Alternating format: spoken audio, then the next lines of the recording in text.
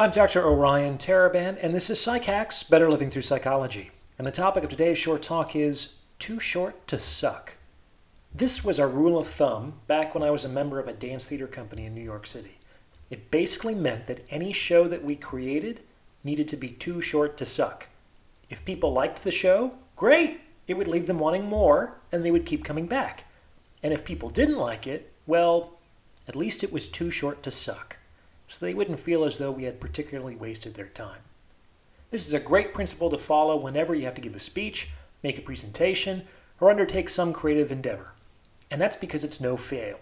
Either leave them wanting more, or feeling grateful it wasn't longer. What do you think? Please remember to like, comment, and subscribe for the algorithm. And if you'd like to schedule a consultation, you can reach me at psychhackspodcast@gmail.com. Thanks for listening.